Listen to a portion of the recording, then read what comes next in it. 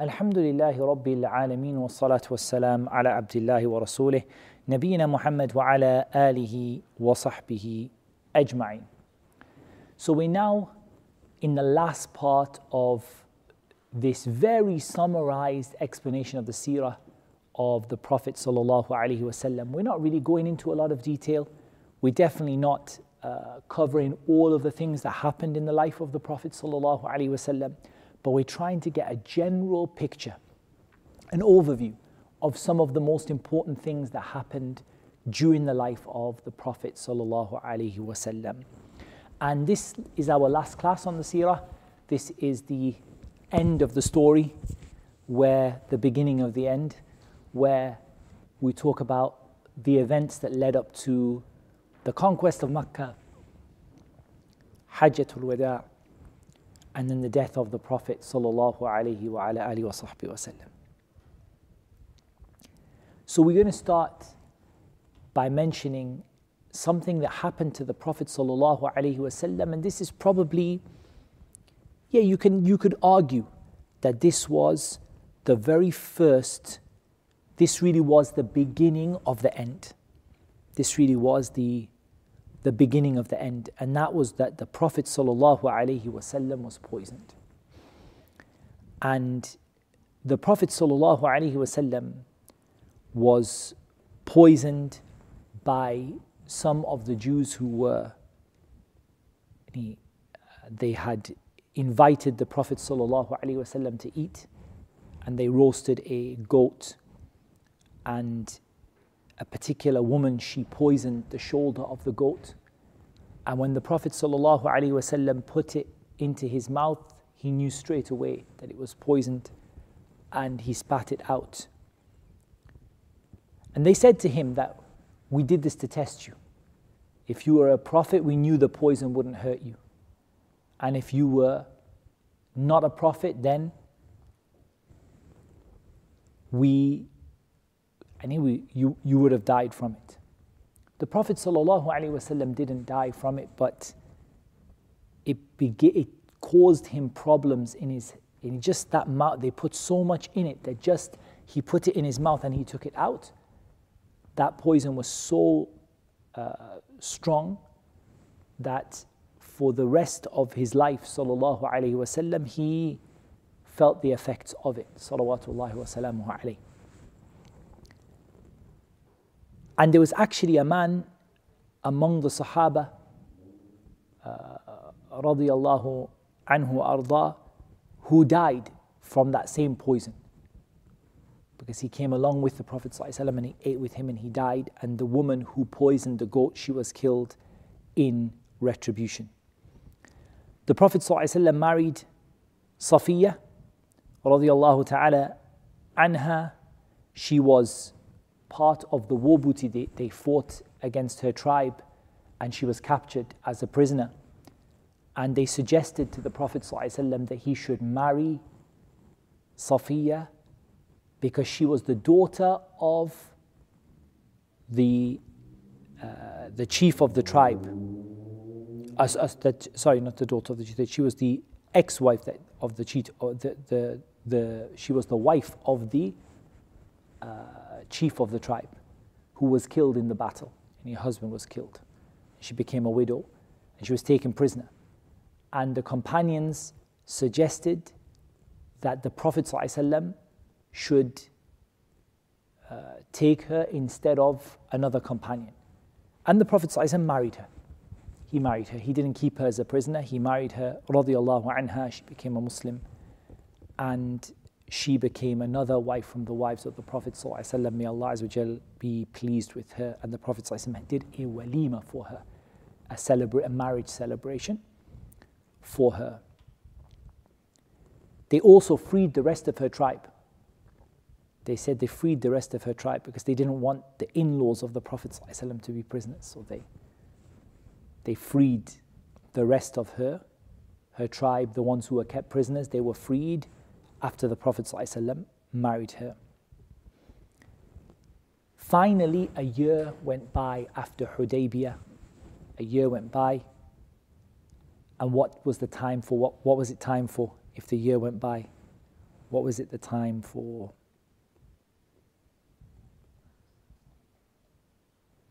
No, not yet. We're not to that point yet. Before the Quraysh break the promise.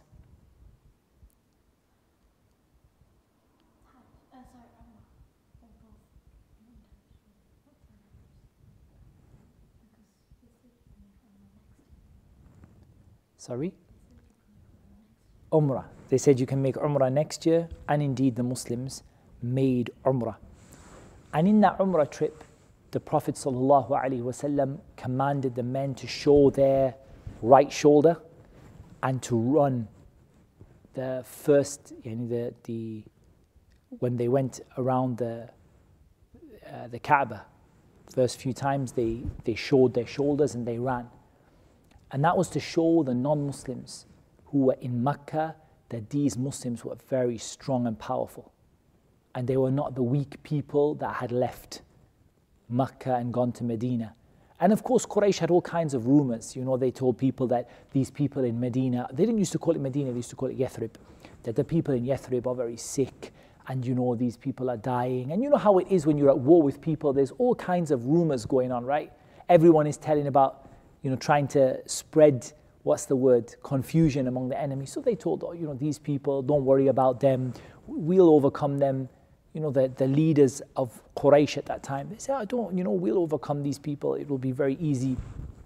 They're very weak, they're sick, they're probably just going to come to Umrah and, just weak people. And the Muslims came with a big show of strength. And look at the benefits that came out of Hudaybiyah. Because in the Treaty of Hudaybiyah, the Muslims couldn't make Umrah, and they were at war with Quraysh. And then after that treaty, the peace came.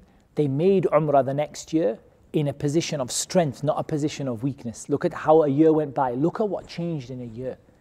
In that 1 year, look at how Islam just completely changed in that 1 year. From that 1 year, when they came to Hudaybiyah, they were too weak to be able to enter Mecca. They made an agreement with Quraysh. It was a very harsh agreement, and it was very difficult for the Muslims to bear. Umar, he was very upset about it, and so on. And then a year later, the Muslims come into Mecca with strength. They were not carrying their weapons. They were only, because as we know, the Prophet ﷺ had agreed with them that their swords they would be with their sheath swords. The swords they would not be withdrawing their weapons. And what they saw that the Muslims were strong. The Prophet ﷺ stayed for 3 days in Mecca. He married Maymuna,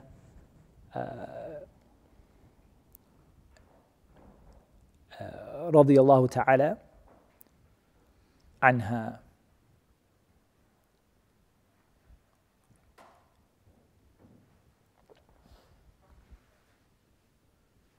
Now we come to an amazing battle. This is not the conquest of Mecca, by the way. We come to an amazing battle. This battle is one of the most, it's a story that it amazes you. But the interesting thing about this battle is, this battle was a battle the Prophet ﷺ didn't take part in. Okay? He didn't take part in it. This was a battle between the Muslims and between a huge army. A huge army. And this huge army was like a part of the Roman Empire, the Byzantine Empire. It was a part of the Byzantine. We said there were two big empires. Do you remember what the two big empires at the time were? The Roman Byzantine Empire and the Persians. And the Persian kingdom was destroyed when the Prophet ﷺ made dua against them, right? You remember that? When the Persian emperor ripped up the letter, and the Prophet ﷺ said he ripped up this letter, may Allah rip up his kingdom. And then his kingdom was destroyed. The Roman Empire was a very huge, the Byzantine, we call it, the confusion is there's two Roman empires, the Western Roman Empire and the Eastern Roman Empire. So the Western Roman Empire is the one that you know of, Rome, like Rome itself, like Italy and Rome. And the Eastern Roman Empire is the one that is sort of towards like Greece and, you know, that kind of way. And they both called the Roman Empire, but sometimes the one that is more centered around Greece and places, they called it the Byzantine Empire. So it was from the same people, but they had invaded into the northern part of the, like what is Syria and the North Sham. They had invaded, and they were part of the Eastern Roman Empire or the Byzantine Empire. And the Muslims fought against them. The Prophet ﷺ sent the Muslims out to fight. So this wasn't an accident, because they had betrayed the Prophet ﷺ. They had killed one of his ambassadors, and the Prophet ﷺ sent out 3,000 men. Do you know how many those 3,000 men were going to face? Can you guess? In a place called Mu'tah.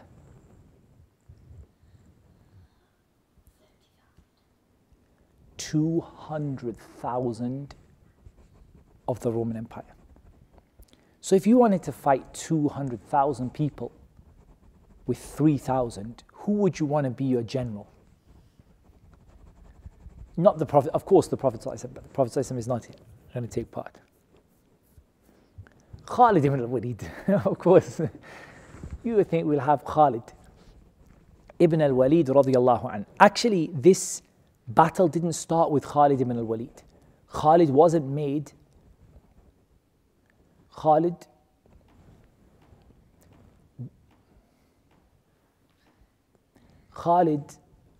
wasn't sent as a general in this battle.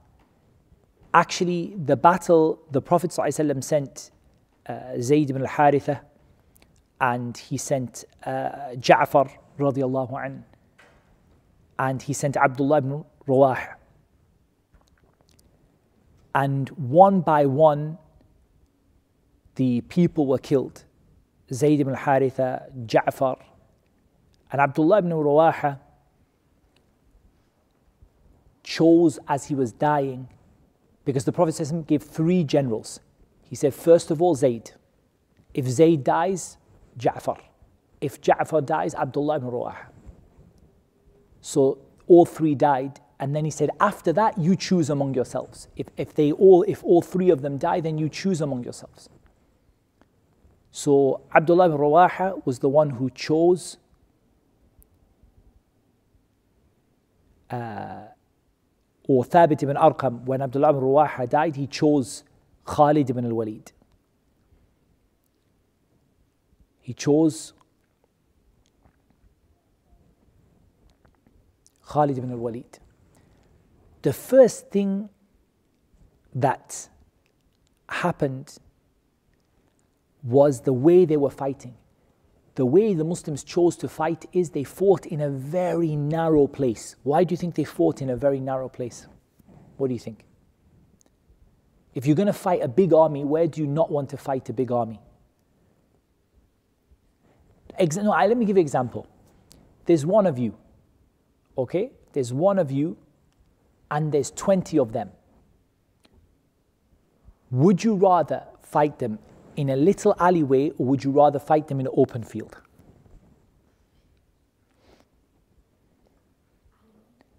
You want to fight them in a little alleyway because you can take them one by one instead of having to take them all surround you.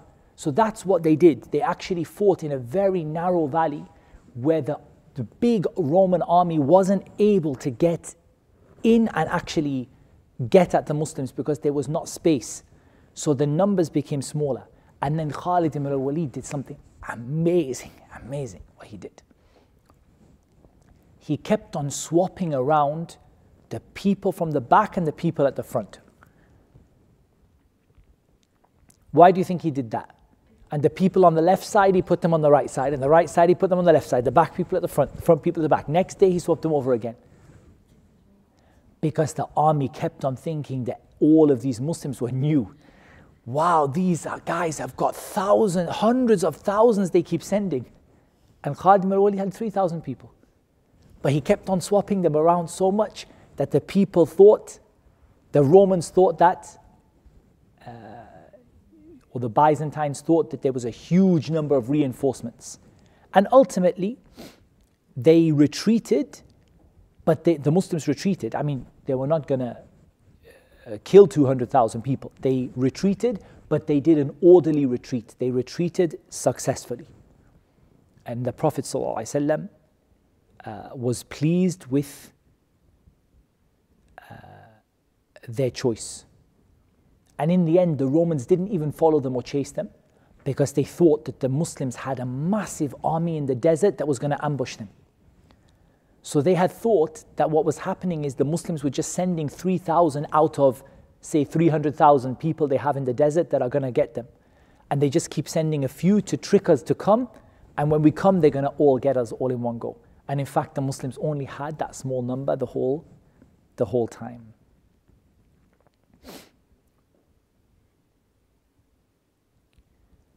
Now we come to the big one.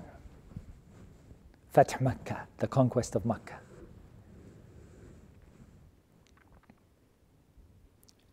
And the conquest of Makkah, to understand how it happened, we have to ask ourselves a question, which is a pretty big question. The Prophet ﷺ had a treaty with Quraysh. The treaty of Quraysh was how many years? 10 years. Do you think the Prophet ﷺ would break that treaty? Never. No way. The Prophet ﷺ will never ever break that treaty. So who has to break the treaty? Only Quraysh have to break the treaty. And this actually happened because of nothing to do with Quraysh and nothing to do with the Muslims. But it happened because if you remember in the Treaty of Hudaybiyah, what was allowed for each to happen? What was allowed? It was allowed for different groups to join different sides, yeah?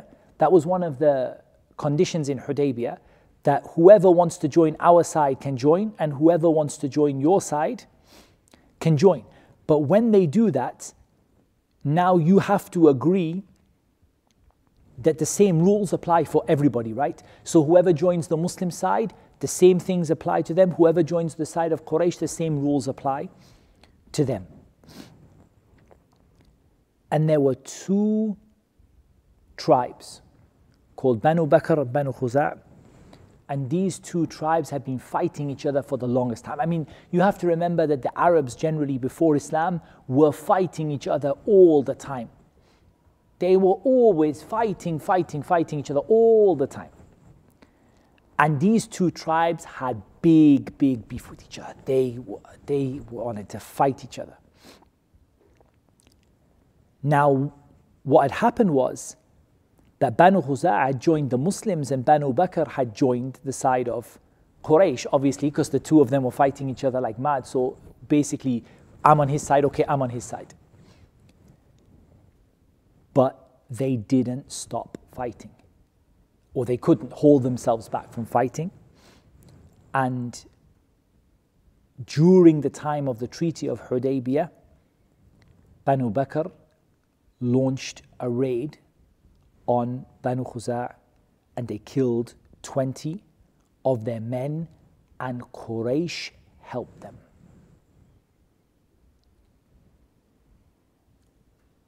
Quraysh helped them secretly. Not like openly, but they fought in Makkah, and Quraysh provided materials for them, weapons for them. Now Banu Khuza', they came to the Prophet ﷺ. They said, look, we're on your side. We joined the treaty with you. Look what happened to us. Now, what does the treaty say? Now you have to defend us. Now we have an agreement, right? Like you and us, we have an agreement. We help you and you help us. And now look, these people have come with Quraysh's support and they've killed 20 of our men. This is war. So are you going to join the war with us now? And the Prophet ﷺ promised them that we are going to be with you. We're going to stand with you.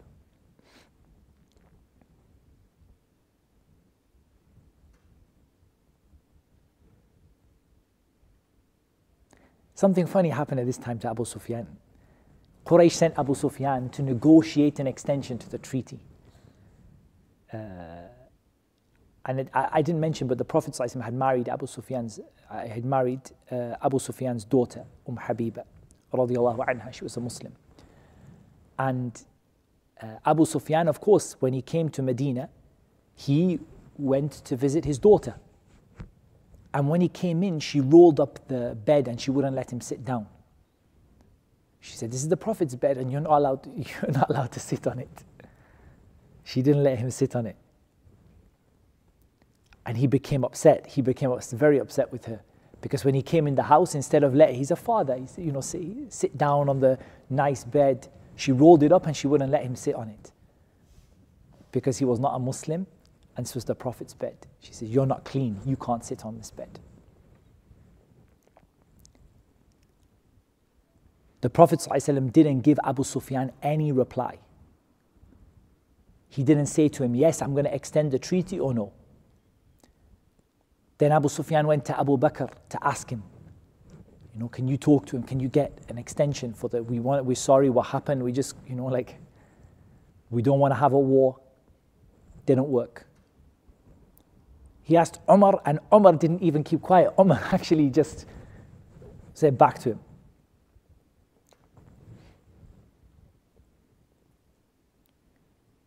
And Abu Sufyan was forced to return to Mecca without any extension to the treaty. So in the month of Ramadan, 8 years after the Hijrah, the Prophet ﷺ set out with 10,000 men from Medina to conquer Mecca. Because now Quraysh have broken the treaty. Abu Sufyan came to beg to extend it. He got no answer. He went to Abu Bakr, he got no answer. He went to Umar, he got an answer, but it wasn't the answer that he was looking for. He went to Ali bin Abi Talib, who told him, "Look, just, don't fight us, maybe things will work out for you."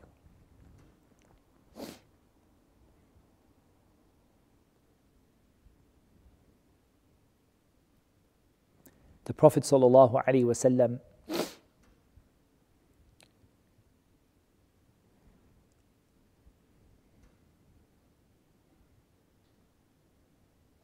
he came, as we said, with 10,000 men in Ramadan. And the Prophet ﷺ broke his fast and he told his companions to break it. And Abu Sufyan saw the fires. Every person was commanded to light a fire. The Prophet ﷺ commanded every single soldier, instead of normally what would you do? Light one fire for 10 soldiers or 15 soldiers, right? Instead, what did he do? He lit one fire for every soldier. So when Abu Sufyan saw it, he said, "I've never seen a fire and an army like this." Remember the Ahzab? The army of the Ahzab came 10,000. The Muslims dwarfed it now. They had a huge army.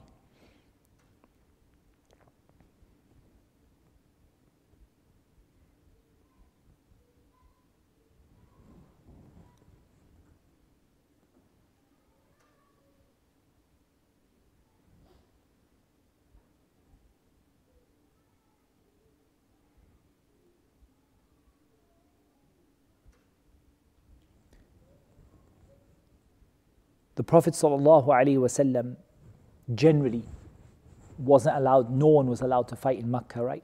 Mecca is a safe city, holy city. Allah Azza wa Jal allowed the Prophet ﷺ one time only, and it will never be allowed for anyone after that.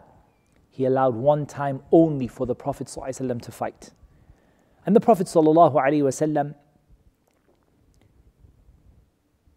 split up his men into groups and he commanded them not to fight unless anyone fought against them. And in fact, on that day, nobody fought except who? Khalid ibn al-Walid. His group that entered, the detachment that entered, they fought against, or they were fought against, and 12 of the people of the non-Muslims were killed. But the Prophet ﷺ was able to enter Mecca with virtually no fighting at all.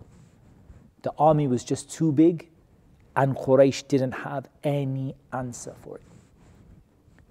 They didn't have any answer for it. And so the Muslims literally just swarmed into Mecca, and the Prophet ﷺ was able to go and to make tawaf. And it said then the Prophet ﷺ came to the idols that were in the Kaaba.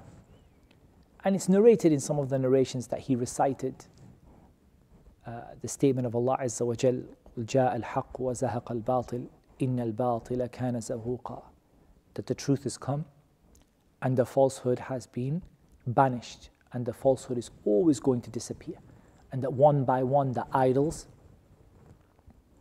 fell down. Then the Prophet ﷺ gathered all of his enemies from Quraysh. They'd all been captured. The Prophet ﷺ gave some permission for some people to give safety. You know, I don't know if you've come across this before, but definitely in fighting in olden times, and even in Islam until today, we have this concept of something called jiwar, which is the idea that you give safety to someone. That for example, the leader of the army can give safety to certain people, right? Can say, okay, you are safe. So Abu Sufyan had already been taken to the Prophet ﷺ before the Battle of Makkah. And he had given himself up. He was not able to fight. He had come, he was not even able to fight. He went with, if I'm not mistaken, I think he went with Al-Abbas bin Abdul Muttalib. And he took him to the Prophet ﷺ. And he was not able to fight. He just watched from afar as Makkah was completely taken. And the Prophet ﷺ gave certain people the right that whoever you bring into your house is safe, or anyone that the Muslims give protection to is safe. Because generally now it's a war, right? There's enemies in front of you. But there were certain people given protection. And even the Prophet ﷺ gave permission to Abu Sufyan, saying even to Abu Sufyan, this is before Abu Sufyan accepted Islam, that he said to him that he gave for him this, that okay, whoever enters into your house will be safe. We'll save them. We won't kill them. So in the end, all of these enemies were gathered, the leaders of Quraysh, the people who had tortured the Muslims, the people who had fought against them, the people who had started which battle? Battle of Badr, the Battle of Uhud, the Battle of Al-Ahzab, and all the little skirmishes in between, the little fights in between, the people who threw the Prophet ﷺ out from Mecca. And they were all now gathered, you imagine them prisoners, all in front of the Prophet ﷺ at the Kaaba. Prisoners. Makkah has fallen, that's it, Makkah. There's no more polytheists, no more shirk in Makkah, that's it. Makkah is Muslim country now, Muslim city now. And the Prophet ﷺ has all of the prisoners in front of him.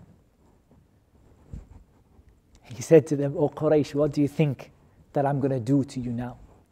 What do you think Quraysh said? They said, "Akhun Kareem ibn Akhin Kareem." They said, "You are our good brother and you're the son of our good brother." Look at how it changed. Look at how things changed. From calling him every name, trying to kill him, sending armies against him. But now when they're all imprisoned, they can't say anything except Akhun Kareem ibn Akhin Kareem. You're our good brother. You're our son of our good brother. The Prophet ﷺ said to them, "Go." Some of them said he recited the ayah in Surah Yusuf, "La tathriba alaykum al-yawm." And some of them said that was in a different part of the conquest of Makkah. But he said No, nothing is upon you today. You're free. Why do you think that the Prophet ﷺ let them go free? To encourage them to become Muslim. To show them now that, look, this is it now. There's nothing. At the end of the day, the Prophet ﷺ didn't attack Makkah because he wanted to own Makkah. He wanted Makkah to be a Muslim city. Not because he wanted to. The Muslims never attacked anyone and never fought with anyone because they wanted to own the dunya or control the dunya or have power over the world. They didn't want that. They wanted it to become Muslim. They fought in order for Islam to spread, not for the sake of owning something. So the Prophet ﷺ didn't want to own Makkah or control Makkah. He wanted Makkah to be Muslim. And so he said to those people, go. And many of them, in fact, most of them accepted Islam. Only a few of them, in fact, they say that only 4 people were killed that day. I.e. not from the ones Khalid killed. I mean that the Prophet ﷺ didn't give them, he didn't let them go, and he didn't forgive them, and he didn't, say to them, you're free to go. Only 4. 4 others ran away and they repented and accepted Islam, or more than that, some of them said 7, and they repented and accepted Islam before they were captured. And Allah Azza wa Jal revealed about them in the ayah that Allah subhanahu wa ta'ala accepted it from them. The Prophet ﷺ told Bilal to climb on top of the roof of the Kaaba and to do what? Give the adhan. Interestingly, it's interesting to think that, after the Prophet ﷺ died, Bilal never gave the adhan. Do you know that? He never gave the adhan again after the Prophet ﷺ died. He never ever gave the adhan except one time. Do you know what that one time was?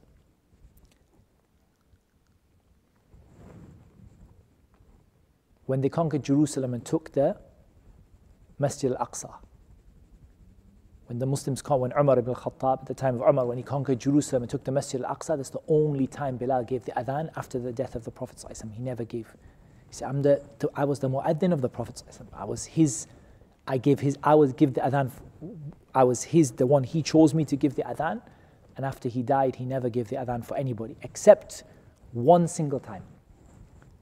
And they said all the companions cried when they heard his adhan, because they remembered how it used to be in the time of the Prophet ﷺ. Now the Prophet ﷺ has come back home. He's in control of Makkah. He has a huge army. Now many of the Muslims have joined the army, right? Most of Quraysh have become Muslim. Probably almost everybody has become Muslim. Vast majority of people have become Muslim. Now what's going to happen? The Ansar, those people who lived in Medina, they became upset.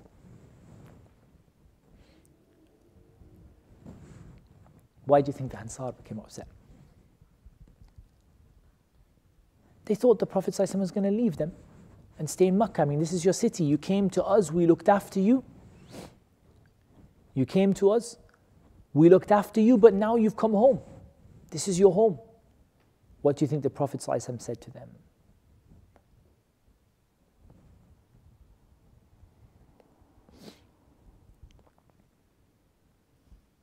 He said to them, I'm going to live with you and I will die with you. I'm going to live with you and I'm going to die with you. One by one, the Prophet ﷺ sent out armies to fight against and to demolish the idols. Al-Uzza, you know the idol Al-Uzza. أَفَرَأَيْتُمُ اللَّاتَ وَالْعُزَّى وَمَنَاةَ الثَّالِثَةَ الْأُخْرَى. Khalid ibn al-Walid was sent to destroy it. Manat was destroyed by Sa'd ibn Zayd. And there was an ayah, or there was a surah revealed. What surah was revealed about the conquest of Makkah? Small surah. I'm not talking about one of the biggest surahs.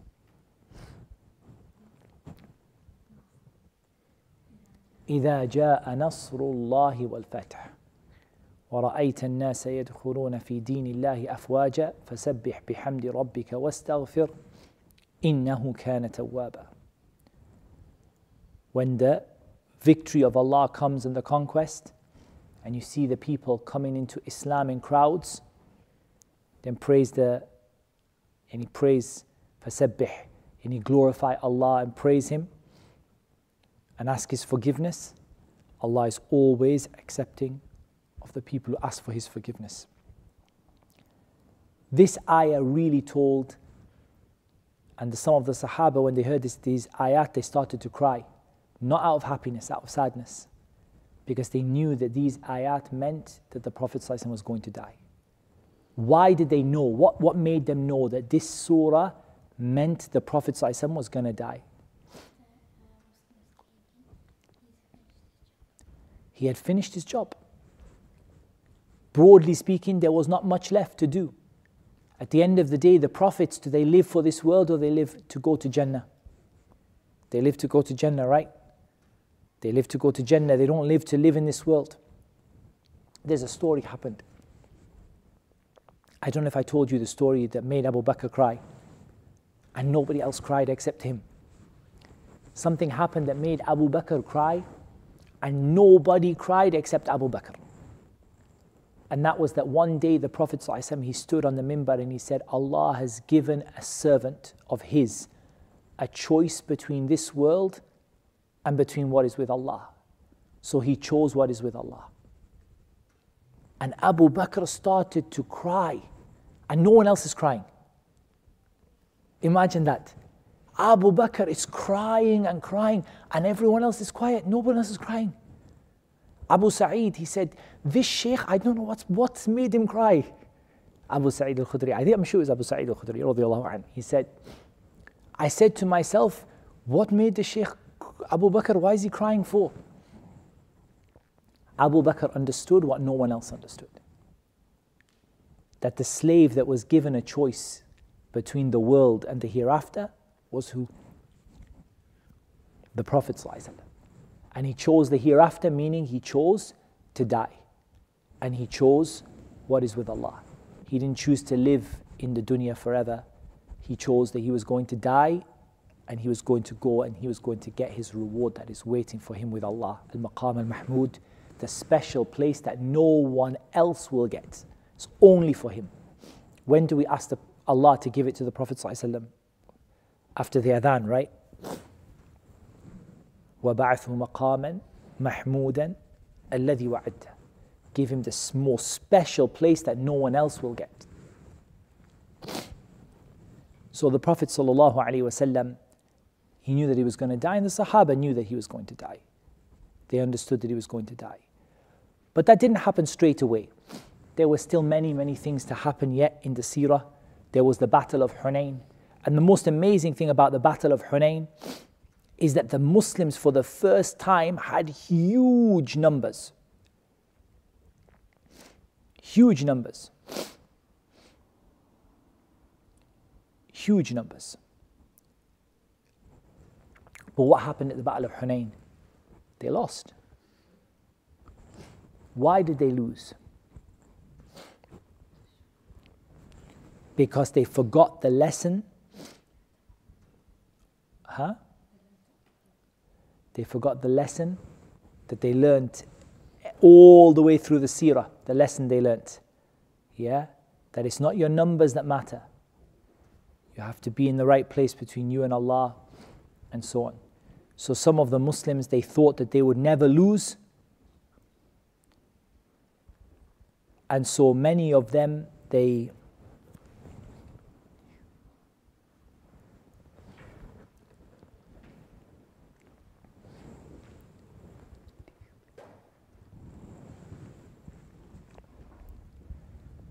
many of the Muslims, they thought that they could not lose. And Allah Azza wa Jal told us about Hunayn. Allah Azza wa Jal told us about Hunayn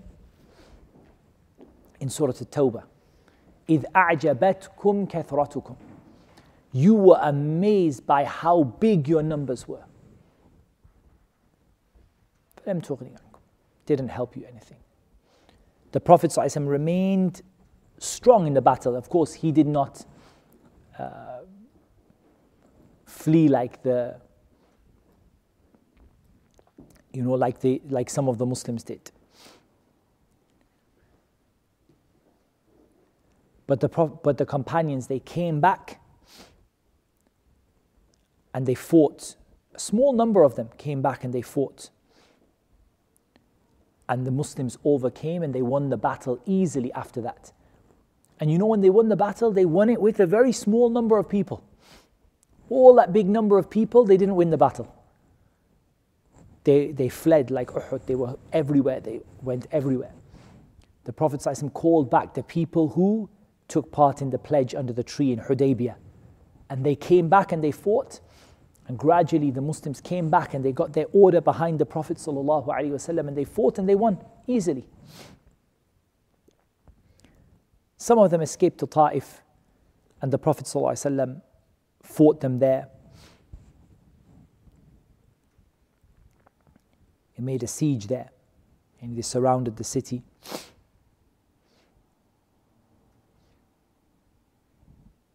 And it lasted for around 20 days and the Muslims came back after that.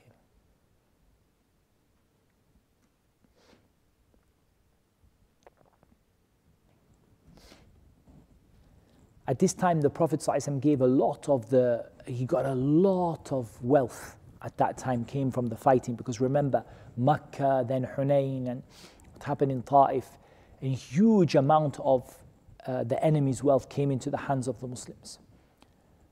The Prophet ﷺ gave most of it to Quraysh.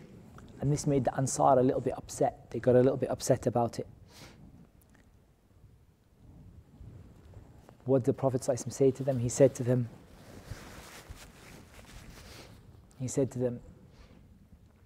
these men are going to take sheep and goats. You're going to take me. He said to them, you're going to go back with the Prophet of Allah. وَتَرْجِعُوا بِرَسُولِ اللَّهِ صَلَى اللَّهُ عَلَيْهِ وَسَلَّمَ إِلَى رِحَالِكُمْ. He said, they're going to take sheep and goats. You're going to go back with the Prophet صلى الله عليه وسلم. After that, the Prophet sallallahu alaihi wasallam, there were various things happened, but we want to just really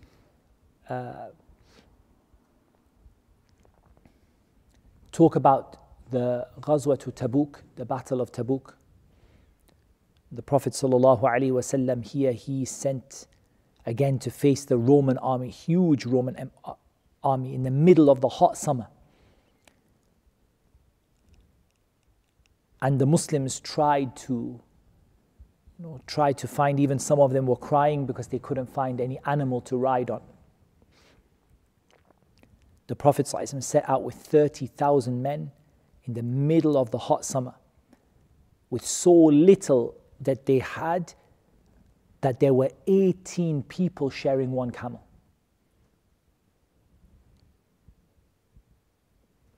And they were so hot and so little food that they had to slaughter some of the camel just to drink the water from inside of the camel.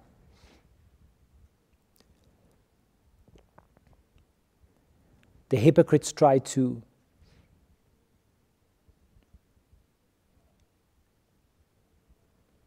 ruin the situation, and the Muslims spent 20 days in Tabuk.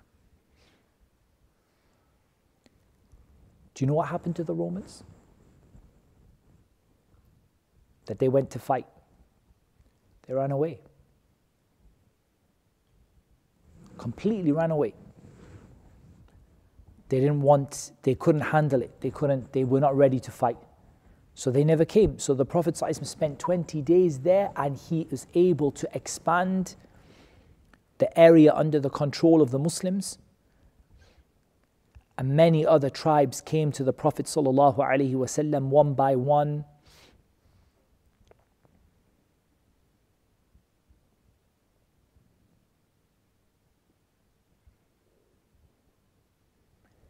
At this time, even the hypocrites tried to assassinate the Prophet ﷺ. They tried to kill him again, which is something that they tried to do several times. But they were not able to. They were not able to hurt the Prophet ﷺ. There was a really amazing story happened, because there were three people. There were three Muslims who didn't go to Tabuk because they were scared. Generally, the people who didn't go to Tabuk, they didn't go because they were too poor, they didn't have any animal to ride on, or either because the Prophet ﷺ told them to stay, like Ali ibn Abi Talib, he told them, stay in Medina and you have to be in charge of Medina. And even Ali went out of Medina to join him again, and the Prophet ﷺ had to send him back again. He came and he said, I can't stay in Medina when you are going out in the heat. And the Prophet ﷺ said to him, won't you be happy to be like Harun was? Won't you be happy to be to me like Harun was to Musa? Go back and be in charge of Medina. So he went back. But there were three. There was Ka'b ibn Malik and Murrah, Rabi' and Hilal ibn Umayyah. They were three who they could have gone. They had the money to go, but they just didn't go. They got out of it. Obviously, there were a lot of hypocrites who didn't go. But they were the only three Muslims who didn't go, right? All the hypocrites. So the hypocrites came back and they made excuses. They said, we were going to come, but something got in the way. What do you think the Prophet ﷺ did to the hypocrites? Yeah, it's okay. Okay, if you say so, go away. If you say so, Allah will judge you if that's what you're saying. Well, I was right behind you, but just. And the Prophet ﷺ said, okay, those three, they came and they told the truth. Ka'b and the three. They came and wallah, they said the truth. They said, O Messenger of Allah, we could have come with you, but we didn't come. And we broke your rule and we didn't listen. The Prophet ﷺ commanded that nobody talk to them. And they totally had to separate from the people. And for 40 days, and after 40 days, the Prophet ﷺ told them they weren't even allowed to stay with their wife. And after 50 days, Allah sent down the ayah in Surah At-Tawbah, وَعَلَى الثَّلَاثَةِ الَّذِينَ خُلِّفُوا حَتَّى إِذَا ضَاقَتْ عَلَيْهِمُ الْأَرْضُ بِمَا رَحُبَتْ وضاقت عليهم أنفسهم وظنوا أن لا ملجأ من الله إلا إليه ثم تاب عليهم ليتوبوا إن الله هو التواب الرحيم. Allah sent the message that He had forgiven, the revelation that He had forgiven those three people after 50 days of being cut off from everybody. They were forgiven by Allah subhanahu wa ta'ala. At this time, Abu Bakr performed the Hajj. He went to take the people to perform the Hajj. This is without the Prophet ﷺ. Because remember, the Prophet ﷺ had given an announcement. And Makkah is now in control. And Abu Bakr, he went and he was given a message from the Prophet ﷺ. The message was that after this year, no more non-Muslims are going to perform the Hajj. The Hajj is only going to be for the Muslims. No more mushrik. No more of these idol worshippers performing the Hajj. And no one is allowed to go around the Kaaba without their clothes, like they used to do before Islam. They used to go around the Kaaba without their clothes. So he sent Abu Bakr to announce to the people that that's it now, Islam has come. no more, none of these people anymore. They're not going to make no more Hajj for them, and they will not go around the Kaaba like they used to.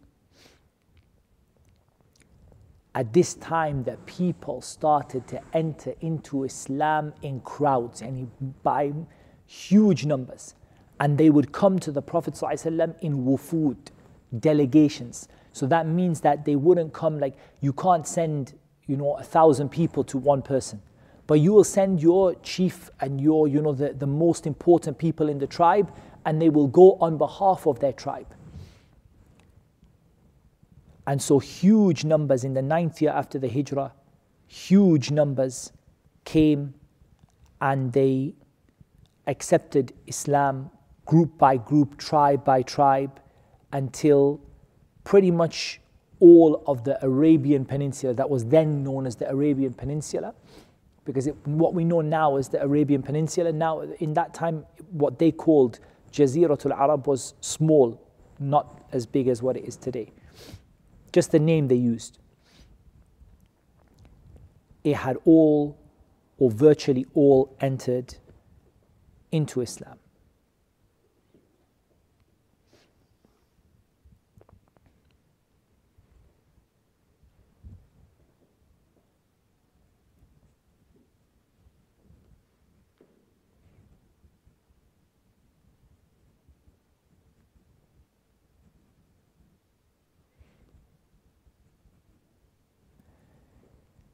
It was in the year of the 10th or the 10th year after the Hijrah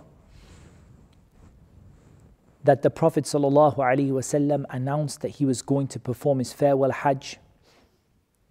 In Dhul Qa'dah, the 26th of Dhul Qa'dah, he left, and the Prophet ﷺ, he performed the Hajj, and the whole of his Hajj, virtually beginning to end, is narrated in one hadith. It's many hadith, but there's one hadith that literally gives the whole of the Hajj. The hadith of Jabir ibn Abdullah, and Jabir literally did the whole Hajj with him, holding onto the front of his camel, and he witnessed all of the things. And the Prophet ﷺ said, "Khudhu anni manasikakum."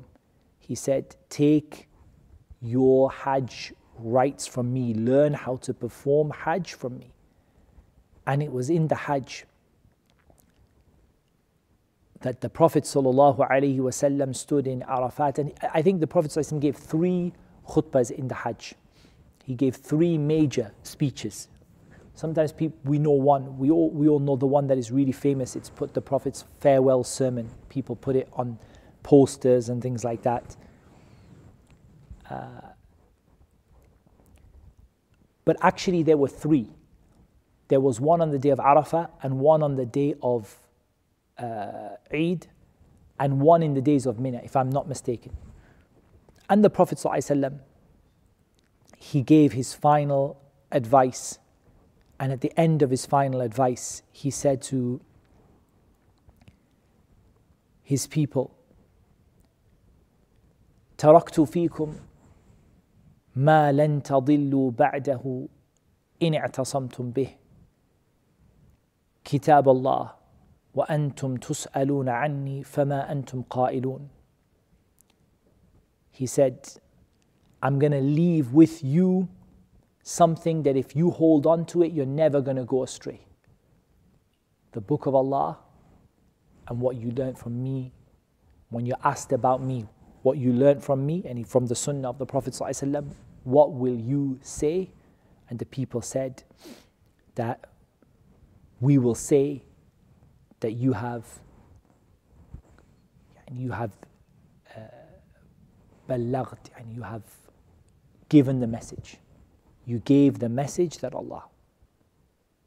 And the Prophet ﷺ, he said, Allahumma ashhad, Allahumma ashhad, Allahumma ashhad. O Allah, be my witness.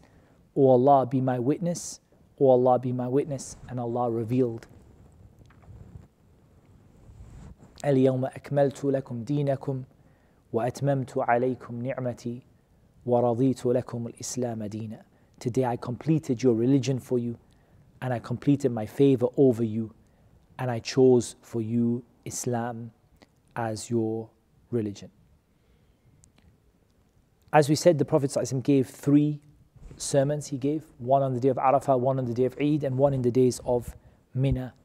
And the Prophet ﷺ finally, he turned around and he left after the Hajj, and he went back again to Medina. Slowly the health of the Prophet ﷺ began to get worse.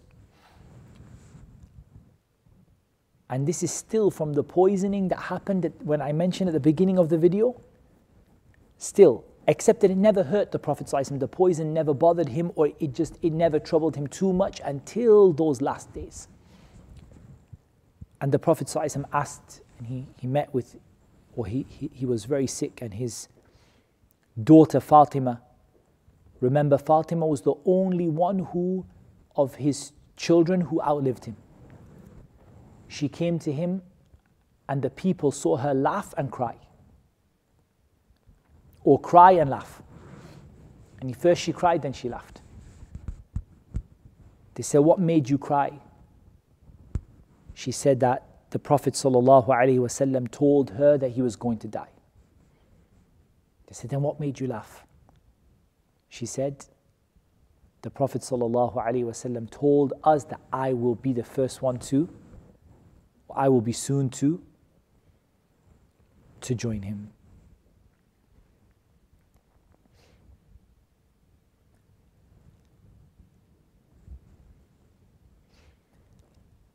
When the Prophet ﷺ became very sick, he asked the permission of his wives,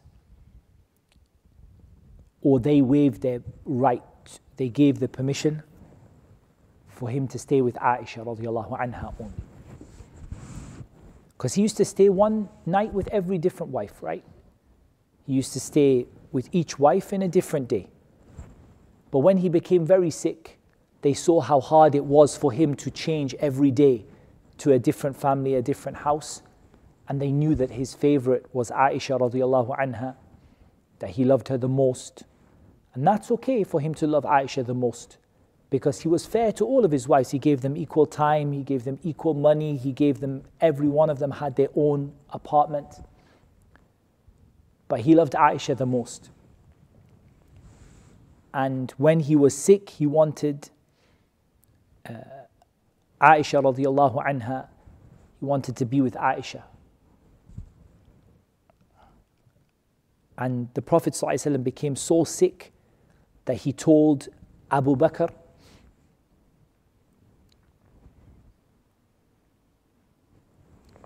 to lead the salah.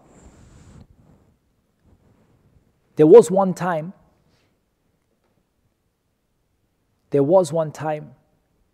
that the Prophet ﷺ, they thought he got better. And it was at the time of the Dhuhr prayer. And Abu Bakr was leading the people, and they saw the Prophet ﷺ feeling a bit better. He came out. It was 2 people, one on each side of him.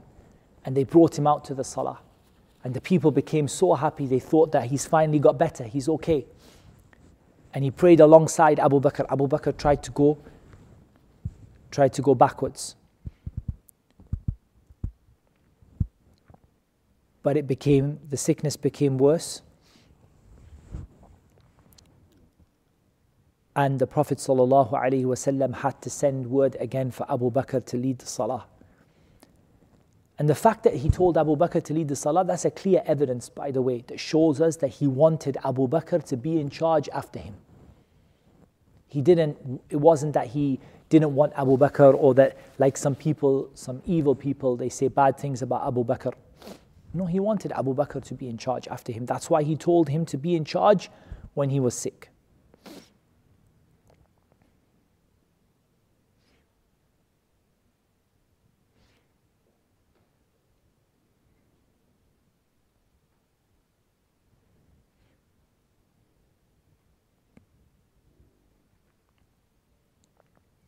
Do you know any of the last things the Prophet ﷺ said before he died?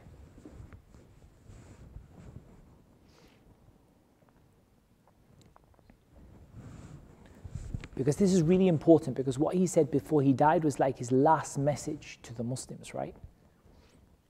Do you know what some of the last things he said before he died? One of them, he said, لَعَنَ اللَّهُ الْيَهُودَ وَالنَّصَارَى اتَّخَذُوا قُبُورَ أَنْبِيَائِهِمْ مَسَاجِدِ. He said, may Allah curse the Jews and the Christians. They took the graves of their prophets as a place to pray, as a masjid. And he told the people, in the Jaziratul Arab, in the Arabian Peninsula, there is no two religions. You're not allowed to allow any other religion into Jaziratul Arab. And from this, some of the scholars, they say that this area of the Arabian Peninsula, which is now inside of Saudi Arabia, that area is a place where the non-Muslims are not allowed to reside permanently. They can come for their business, they can come for of course they're not allowed into Makkah at all, but they can come for their business, they can come for what they need to, and they leave. They're not allowed to have to live permanently in that area. There is no two religions allowed in that. That is Islam's place, and Islam's place only.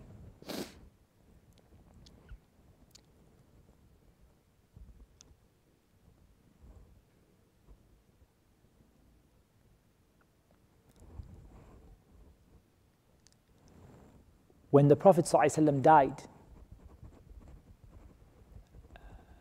before that, the last thing that he said, you know the last thing that he said before he died, before he made dua to Allah? The last thing he said, As-salah, As-salah, wa ma malakat aymanukum. He said, the prayer. And stick to your prayer, do your prayers. Do your prayers and look after the ones that your hands possess, the slaves and the people who are underneath you. Look after them. And then the Prophet ﷺ, the last words that he said, Allahumma ghfirli warhamni wa alhiqni bil rafiq al-a'la. He said, oh Allah, forgive me and have mercy on me and make me join with the highest companions, with the prophets, the other prophets, and the truthful and the martyrs and the righteous. And the Prophet ﷺ passed away. I'm only going to mention one more thing because really the seerah ends when the Prophet ﷺ passed away, right? I mentioned two things that happened. One I'm going to mention is what Anas radiallahu anhu said. Anas radiallahu anhu, he said, the day when the Prophet ﷺ came to Medina, there was no day that was brighter than that day. That was a day of light. And the day that he died, there was no day darker than that day. That was the darkest day. And it was the biggest and the hardest thing that ever happened to the Muslims. Why do you think it was the hardest thing that ever happened to the Muslims?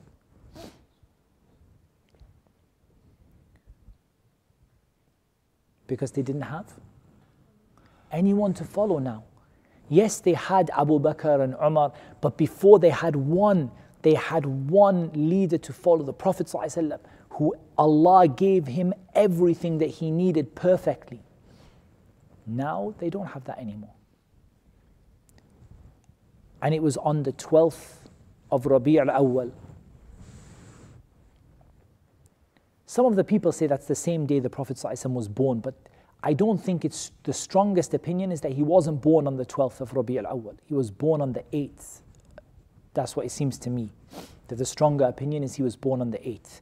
But we don't really know the day that he was born. But we know for sure the day that he died was the 12th of Rabi' al-Awwal, 11 years after the hijrah to Medina. And he died with his head between Aisha's, on her chest, between her chin and her chest.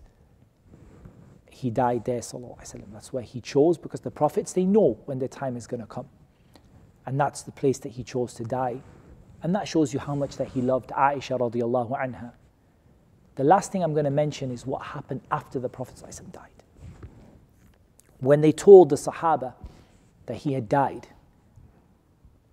the Sahaba, of course, it shook them. It shook them because nobody ever imagined that the day was finally going to come where the Prophet ﷺ wasn't among them anymore.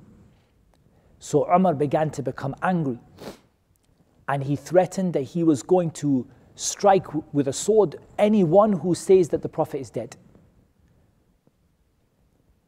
And Umar became furious with the people. Stop saying it. Why are you saying that he's dead? He's only gone to meet his Lord, like Musa. He's gone like Musa to meet Allah, and he's going to come back.